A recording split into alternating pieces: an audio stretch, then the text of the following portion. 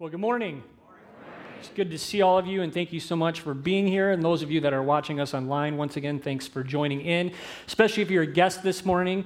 We'd love to meet you right after the service. John and I will be right through these doors, which is where the free coffee and cookies are, and so we'd like to just say thanks for joining us today.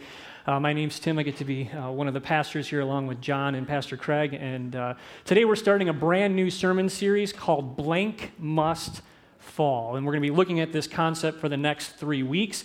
And I'm just going to warn you right up front, this is one of those sermon series where we're going to ask you to do a deep dive into your heart and into your life.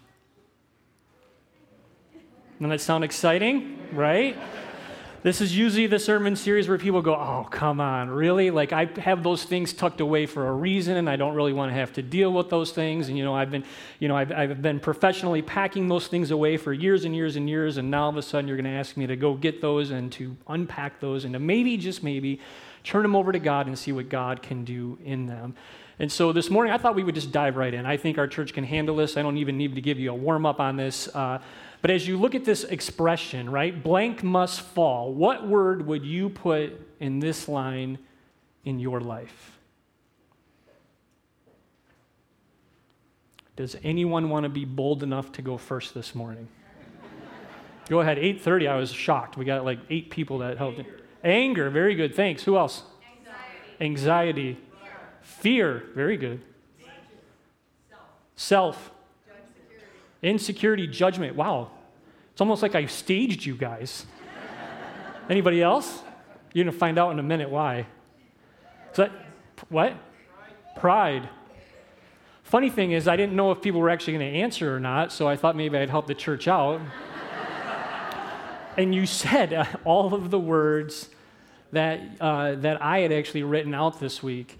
And to be honest with you, as I was preparing for this message, all of these words, these are all of the things that I have struggled with and continue to struggle with to this day. See, I have pride, which pride is just a mask for my insecurity, which then leads to my anxiety. And then when I'm anxious, I get depressed. And when I'm depressed, I try to control the situation. And when I can't control the situation, I give up, so I become lazy, right? Then I become apathetic. And then when I'm done, trying to fix myself, instead of working on myself, I turn to other people, which is when we become judgmental, right? Then all of a sudden, racism sneaks in out of nowhere, and then we start to gossip and slander and get angry and bitter and have unforgiveness toward other people. So we just put our hands in the air and say, you know what, screw it, it's all about me, and you become greedy. And I'm just going to keep everything to myself, my time, my talents, and my treasures. Amen? Right? Anybody else out there with me this morning? I showed this list to my wife, and I said, what am I missing? And she said, do you really want to give them more terms for you this morning? So how many words you want to put up there, right? I mean, let's just be honest. We know we all struggle with these things. They're all these issues that we have in our lives, and we know the root of all of this is sin. But as the preaching team was preparing for this series, and the reason that we picked this week to address this topic is because really the foundation of all of this is fear. It's because we fear things that lead us into these realms in our hearts and into our lives. And so let me ask you this morning as well. Well, what do you do when these situations arise? How do you handle fear? Do you beat yourself up? Do you go in those downward spirals? Do you go into depression? Or do you go on the offense and you attack others? Because by attacking others, it prevents you from having to face your own issues and your own circumstances. And then this morning, what we're also going to look at is this. Well, what does God do with our fear? And do we willingly turn over our fear to Him and see what He can do in our hearts and our lives? And so today we're going to look at a passage of Scripture, and some of you, that may be familiar to you, some of you, it's maybe the first time that you've heard this, and we're going to see how this plays out in our passage today. So we're going to be looking at Matthew chapter 14. There's chair Bibles right in front of you. If you're in the front row, they're underneath you, page 820.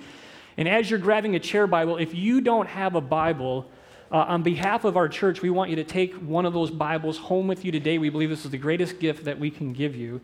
So let's turn to page 820. This is an account of Jesus with His disciples. In fact, this is the very spot that we left off last week with our guest speaker, Tyler Cronkite, as he talked to us about Jesus feeding the 5,000, which is Jesus really actually feeding the 25,000. The 5,000 was just the men that they counted. And so here we have Jesus doing this incredible miracle. He takes 5 loaves and 2 fish, and he's able to feed over 25,000 people with just 5 loaves and 2 fish. And literally, this is where the story picks up. In verse 22, it says, "Immediately he made the disciples get into the boat and go before him to the other side while he dismissed the crowds. And after he dismissed the crowds, he went up on the mountain by himself to pray. When evening came, he was there alone. But the boat by this time was a long way from the land, beaten by the waves, for the wind was against them. And in the 4th watch of the night, he came to them, walking on the sea. But when the disciples saw him walking on the sea, they were terrified and said, 'It is a ghost.' And they cried out in what? Fear. Immediately Jesus spoke to them, saying, 'Take heart, it is I. Do not be afraid.' Peter answered him, 'Lord, if it is you, command me to come to you on water.' And he said, 'Come.' So Peter got out of the boat and walked on the water and came to Jesus. And when he saw the wind, he was afraid and began to sink, and he cried out, 'Lord, save me.' Jesus immediately reached out his hand and took hold of him, saying to him, 'Oh, you of little faith, why do you doubt?' And when they got in the boat, the wind ceased, and those in the boat worshiped him, saying, 'Truly, you are the Son of God.'" And those of you that know this story, you may think that you know where I'm going this morning. You might say, okay, here it is. You want us to be like Peter, right? The leader of the pack and the guy who is always willing to get out of the boat and in faith, do the impossible. And so he got to do this incredible thing by walking on water. And in fact, that's the exact opposite of what I'm going to tell you this morning. I'm actually going to tell you to get into the boat. I'm not going to tell you to get out of the boat. And you're going to watch as we walk through the passages how this plays out this morning. I want you to go back to that first verse, verse 22. It says, "Immediately he made the disciples get into the boat." Who put the disciples in the boat? So the disciples didn't put themselves in the boat, did they? Jesus, I want you to think about this, put the disciples in the boat. They didn't volunteer to go in the boat. They didn't say, "Jesus, I think we should get in the boat and go on the other side." He puts them in the boat, and he tells them to do something very simple. Row to the other side of the Sea of Galilee, which isn't that big of a sea, okay? It's not that difficult for these guys. They would have done it dozens and dozens and dozens of times before. They would have done this in their childhood. This is something that they grew up doing. Most of them were fishermen, so this wasn't really anything extraordinary he was asking them to do. And he says, "And go before him to the other side while he dismisses the crowd," which I've always wondered what this image looks like, right? He needed the disciples to help him feed, over 25,000 people. When it comes to dismissing the crowd, he did it on his own. So he puts them in a boat and he sends them out, and then what does that look like? Does he just turn around and say, "Thank you everyone for coming today. Hope you enjoyed your fish sandwich. Have a good night. God bless you," and literally thousands and thousands of people leave? And then what does he do? After he dismisses them, he goes up to the mountain by himself to pray. And when evening came, he was there alone. Jesus being perfect in every way, right? The perfect extrovert, being able to be around thousands of people and to meet all of their needs and to know all their names. And everybody that was sick that was brought to him, he would put his hands on them and he would heal them. But Jesus being perfect, also the perfect introvert, knowing how to get away, knowing how to recharge and refuel by being alone with God the Father. And sometimes we forget, that having to shepherd these disciples and raise these disciples up, sometimes it's tough. Did you know that? These guys were like teenagers. And they asked a lot of questions, and they did a lot of things that didn't necessarily go according to plan. And I'm just going to say, I think maybe sometimes he just wanted to get away from them, right? He just wanted a little bit of a break. Those of you that are raising teenagers, right? When you put them to bed and you get a little time on the couch by yourself, you know what I'm talking about? So here's Jesus. He's by himself, and he's up on the mountain. He's taking a break. And he's there alone. He's recharging. And yet the disciples are a long way from the land. Why? Because they've been rowing. And they're doing what they were told to do. Simple task, go from point A to point B, and here they are. They're a long way from the land, beaten by the waves, for the wind was against them. Wouldn't you know, a storm was upon them. It's interesting, if you read Mark's account, it'll tell you they're in the middle of the sea. If If you read John's account, it'll say that they're 3 to 3.5 miles away. And here they are, they're rowing, and they're just trying to do this simple task, and this storm comes in and is beating and rocking their very boat. And the trouble comes into their lives. And I asked myself this, why, if Jesus is God and Jesus is all-knowing, why would he send them out into a storm if he knew the storm was coming? I mean, he's the one that put him in the boat. He knew the storm was coming, and he not only puts him in the boat, he goes up on a mountain by himself to pray. Why would a loving God do that? And then it makes you have to ask yourself the question, so if God's willing to do that with his disciples, those that are closest to them, those who he's trying to raise up and infuse his leadership principles into, how often does he do that in our lives? How often does God put us in a boat and send us out on the lake, and we think, oh, this is great, we're going to be on this journey, and everything's going to be great. You know, when God puts us in a boat, like how about when he puts us in a boat and we get married, and we go, oh, your marriage is going to be great, and we get out on that sea, and then what happens? The storm comes. Or, oh, we're going to have kids. Everyone loves having kids, right? Let's have kids. It's great. This is awesome. And then you get out into the middle of the lake, and what happens? The kids start having issues. And then your marriage started having issues, right? All of these circumstances begin to come into our lives, and the storms around us begin to crash in. I would submit to you this morning, whether you like it or not, we're all kind of in a boat in a way because we live in this world. This world is screwed up and messed up, and if you watched the news last night, right, we get to see yet another shooting, yet another senseless shooting in our country, in Texas. Somebody walks into a Walmart and shoots innocent people. I mean, we live in a world that's constantly in turmoil. And because we're followers of Jesus, because we're trying to live our lives in view of what God has called us to do, we are constantly in a storm. We are constantly in a battle.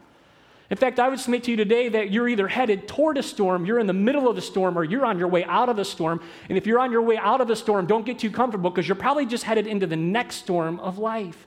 That's what happens in life. But so often it's in that circumstance, in that storm, that fear begins to grip our hearts and our lives. Fear began to grip our hearts and our lives because we wonder, God, where are you at? Are you just too far away? Are you up in heaven? And so you got other things. You have bigger fish to fry. You have bigger circumstances to tackle. And so, God, you don't have time for little old me and my little old problem down here on earth. Or God, I've cried out to you, I've prayed to you, I've asked you to answer this prayer, and yet it's been weeks, it's been months, it's been years, and you're still not answering my prayer. You're still not revealing yourself to me. God, where are you? Why aren't you intervening in my storm, in my life? And maybe you feel like this, like the disciples did. That in verse 25 it says, in the fourth watch of the night, he came to them. Does anybody know what the fourth watch is? Does anybody know this? It's 3 a.m. to 6 a.m. I want you to think of how long these guys have been rowing out there, right? All night long. They're fatigued. They're tired. Their arms are worn out. Their legs are worn out. They just want to go to sleep. They probably wanted something to eat, and they're still trying to fight this storm. Let me ask you this. Knowing what they had just saw, knowing the feeding of the 25,000, when did they cry out to God for help? When did they ask God to intervene? Was it in the first watch? Was it in the second watch? Was it in the third or the fourth watch? Interesting, you can read all three accounts, Matthew, Mark, and John, and not any of the accounts mention the disciples ever crying out to God for help. Isn't that interesting? They were still trying to go through the storm on their own. They were still trying to battle this insane thing all by themselves. And how often do we do that in our lives? Right? We have a circumstance in front of us. We know it's not going well. It's caused fear and anxiety and stress into our hearts and our lives. And because we're dealing with the fear and anxiety and stress, now all of a sudden it's affecting everybody else around us. But we'll do everything we can to fight through it instead of just asking God and inviting God into the situation and inviting him to join us in the circumstance. You know, many of you know one of the things that's so amazing about Jesus is his ability to push people out of their comfort zones. And that's exactly what he did over and over again with the disciples. Jesus knew exactly what he was doing when he put them in that boat. Jesus knew exactly what he was doing when he made them face that storm. He was raising them up.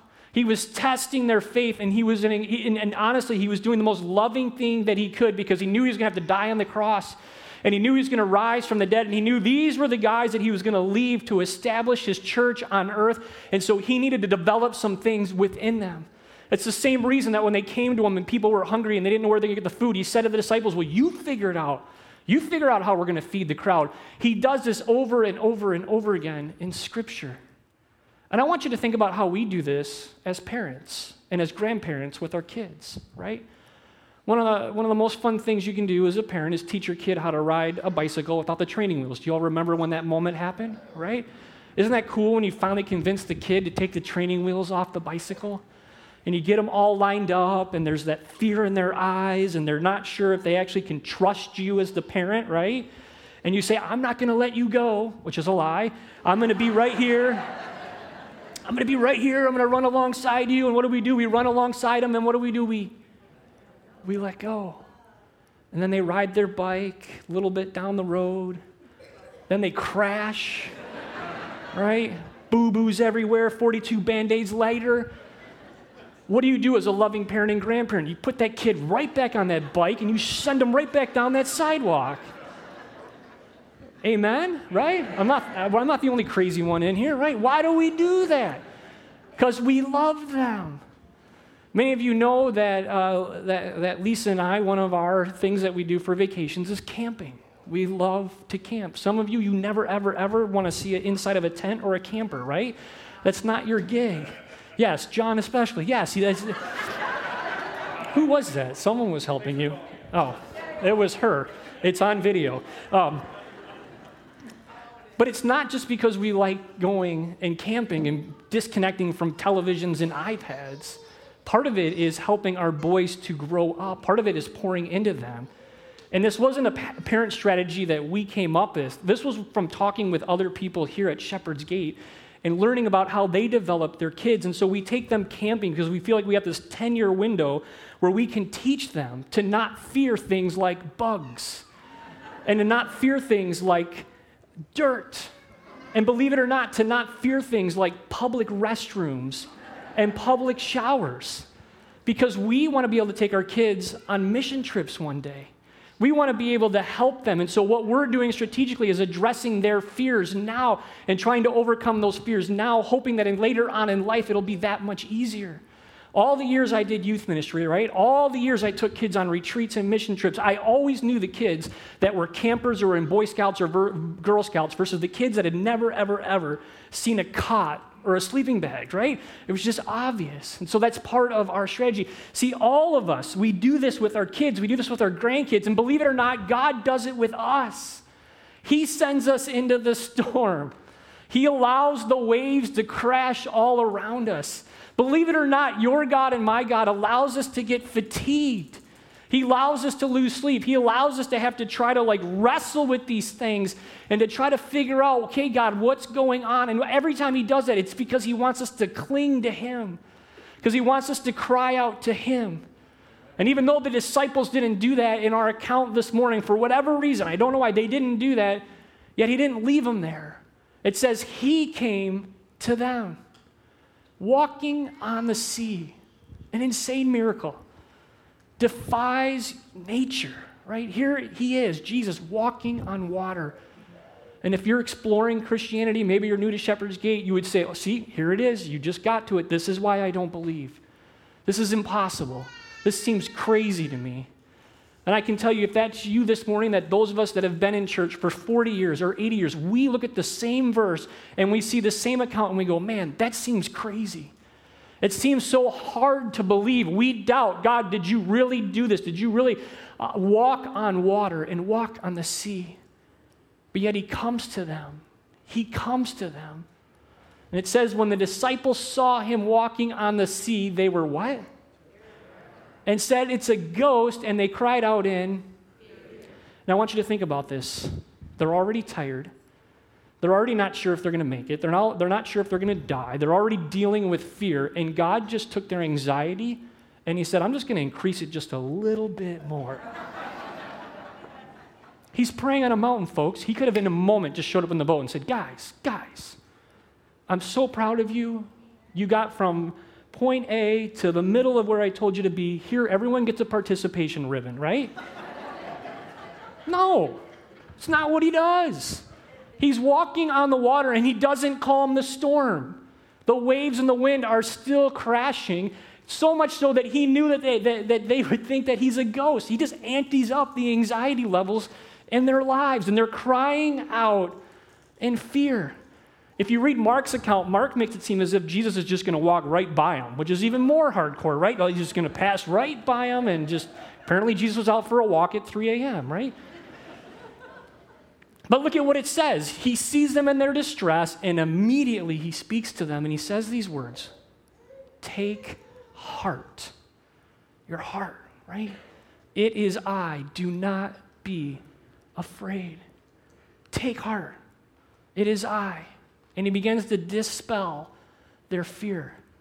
Amen. Even though the waves are still crashing, even though the wind is still beating the tar out of that boat, he gives them words of comfort and encouragement and peace.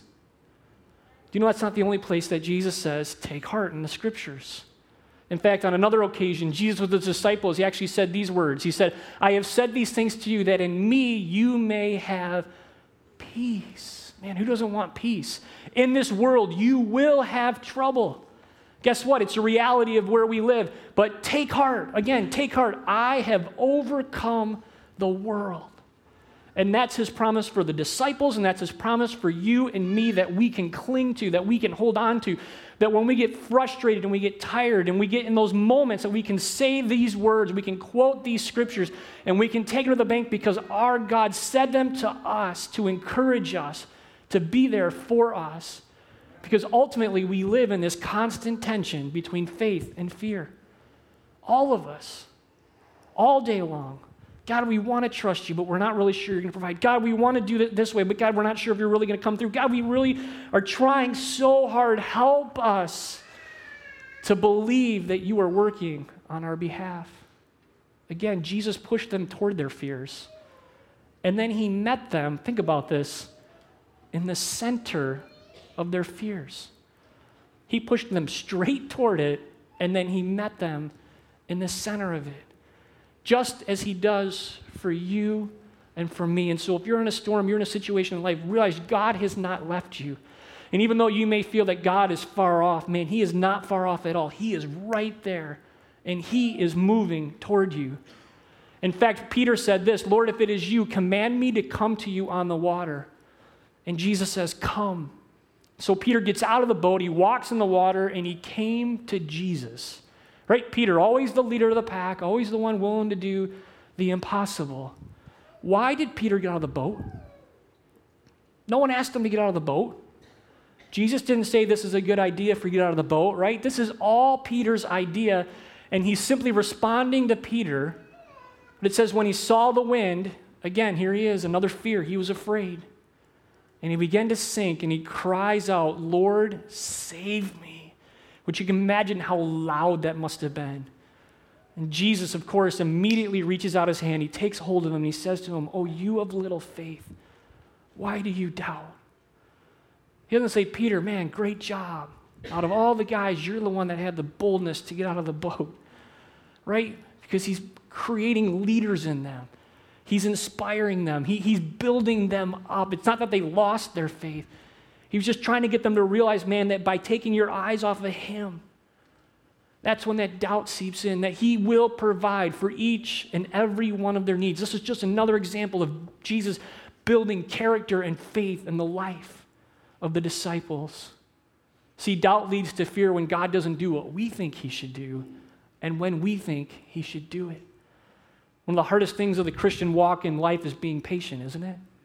It's being patient and waiting for God to unfold his plan and his purpose for our lives. And every time we get ahead of God, man, that's when we just got to cry out like Peter. That's when we start sinking and say, God, we need you to reach down and to rescue us. And isn't it interesting that even as Peter's walking on the water, you might have noticed this, the storm's still going on. The waves are still crashing. The wind is still at an all-time high. But yet when they got into the boat, it wasn't until both of them, Jesus and Peter, actually got into the boat that Jesus said, okay, lesson's over. You guys have had enough. And then those in the boat worshiped him, right? Man, you saved us. You saved us and you defied nature and you showed us this incredible miracle. Man, God, you were so amazing. Even though we just got a miracle yesterday, God, you gave us another miracle today. Thank you for your grace and your mercy. So let me ask you again this morning, what do you do when fear sprouts up into your life? When the circumstances around you start crashing in, how do you respond? You guys know that we're going to be leading toward Step Out and Serve in just a few weeks. And I honestly think Step Out and Serve is one of those opportunities where we as individuals and we as a church have an opportunity to actually address many of the fears that we have in our lives. One of our members I called this week because Ron, our Step Out coordinator, told me the story last year about a gentleman that he had asked to go down to a site in Detroit. And so he had called this gentleman, and the guy doesn't really go down to Detroit with him and his wife don't really go down there. They're not really feel called to that. And when he found out where it was in Detroit, his anxiety went up a little bit more because he's like, wow, even that area is a little bit more unsafe than the rest of Detroit. And yet it was Ron, through his encouragement, that said, come on, Brian, get in the boat with me. Get in the boat. Let's just see where God takes us, right? We can trust God. He's going to lead and guide us. And when I called Brian this week, I said, I don't have to use your name. I can just tell your story. He said, no, go ahead and use my name, and I'll even show you a picture. This is Brian on the right. He goes to 8:30 service. He and his wife are very faithful to worship. And I said, Brian, tell me about this. He said, I had so much anxiety going to this site. Like, this was a huge fear for me to overcome. He said, when I got there and I met Pastor Matt, and I met the team of people that he works with, and then I saw all of the kids that they're reaching based on the limited resources that they have. He said, something broke in me. Something literally on a spiritual level broke in my heart and in my life. And all of a sudden, the storms that I thought that I was facing, the things that I thought were so difficult, all of a sudden became trivial. And I realized that God could use me. And God used this moment not for him only to use his abilities to be able to build what he built because he's good at that stuff as a carpenter, but also that God did something in his heart and in his life, which is what today's all about. What is it that God wants to do in our hearts, in our lives? And I get it. Some of you have young kids, right? You got little kids, but guess what? We have places that you can take them. And I was looking back this week because we've been doing Step Out and Serve for a long time here at Shepherd's Gate. In fact, the first year that we did it, Lisa and I were newlyweds. We went to a house and we got to renovate a house with some friends of ours from Shepherd's Gate. The second year that we went, Lisa was 6 months pregnant with Henry. So I painted and she passed out bottles of water. Wasn't that cool? Third year we had Henry. And so we went to a nursing home because we got to go eat ice cream with people. It was awesome. What a great site. Sign up for that one if you got little kids. Everybody can do something. And it's so crazy how fast life goes by, right? And what we instill in our kids and our grandkids now, like my kids don't even know that there isn't Step Out and Serve. They just assume that every year during this time they're doing Step Out and Serve. It's just a standard in our house.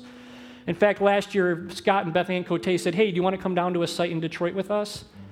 JJ's house. It's in the middle of nowhere, surrounded by, boarded up homes and, weeds and all sorts of craziness down there. And yet there's this couple that God has called to minister to young, single, pregnant moms, and the moms live in their basement. I said, man, that'd be awesome to expose our kids to that. So we took our kids down there, and I want you to know our kids, Henry and Brady, they had a terrible time. It was awful. Here's Brady, just so you know, okay? You can see.